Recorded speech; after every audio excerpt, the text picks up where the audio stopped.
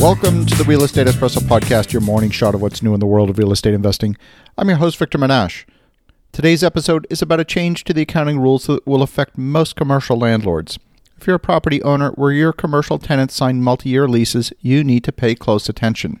But first, I'd like to invite you to meet me in person at the upcoming Investor Summit at Sea. This 10-day conference is like no other.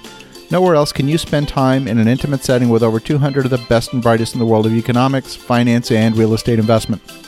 Coming up from March 14th to 24th, departing from Fort Lauderdale on the beautiful Celebrity Silhouette. I consider these 10 days a must-attend event, and I make sure to carve out the time every year. To find out more, go to victorjm.com/events. That's victorjm.com/events, and I will see you on the Investor Summit at Sea. We are back. On today's show, we're talking about a new rule under the generally accepted accounting principles that could profoundly change the way commercial real estate leases are written in the future.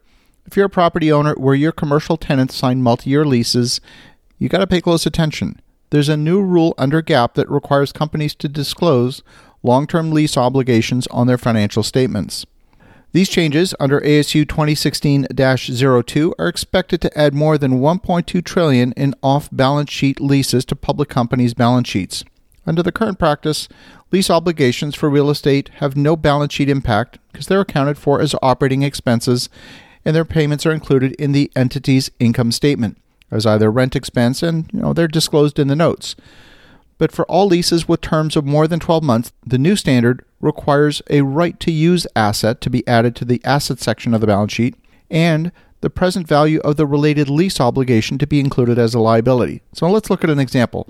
Let's say you just signed a 10-year lease with lease payments of $100,000 a month, of which there are, let's say, 9 years remaining on the lease.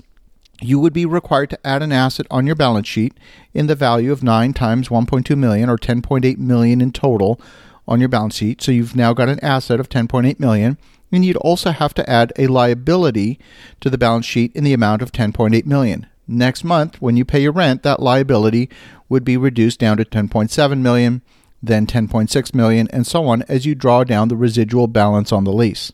Now, you might argue there's no real change since you're adding an asset and a liability to the balance sheet and they fully offset each other. However, not everybody looks at liabilities the same way. These changes could make your tenants appear significantly more leveraged and cause unprepared companies to violate their loan covenants. Remember, just because the generally accepted accounting principles have changed doesn't mean that banks and lenders are going to change their underwriting rules to accommodate the changes in GAAP. Many bank underwriting rules compare the loan amount to the total liabilities. And if these long-term liabilities now appear on the company's balance sheet, it can change the way a bank looks at a borrower. That's going to be a big deal for your tenants. Now, this is where it gets a little bit complicated. There's different rules depending on whether we're talking about capital leases or operating leases. Capital leases are for things like vehicles and equipment. We're not going to deal with those here. Definitely you want to talk to your accountant. Operating leases are for things like office space, and you're going to be required on generally a straight line basis to account for the residual value of the lease on the balance sheet. With the new rules, there's a bunch of transactions that are definitely in the gray zone. Some long-term leasing arrangements, which include service contracts and contracts with third parties, may be tough for companies to identify and really assess who's in control of the lease. The whole idea is to make things clearer, but frankly, I'm not sure the new rules achieve the objective. Maybe 10 years from now, the business world and the banking community will like the new rules, but right now, prepare for a lot of confusion and possible changes as tenants push back on signing long-term leases.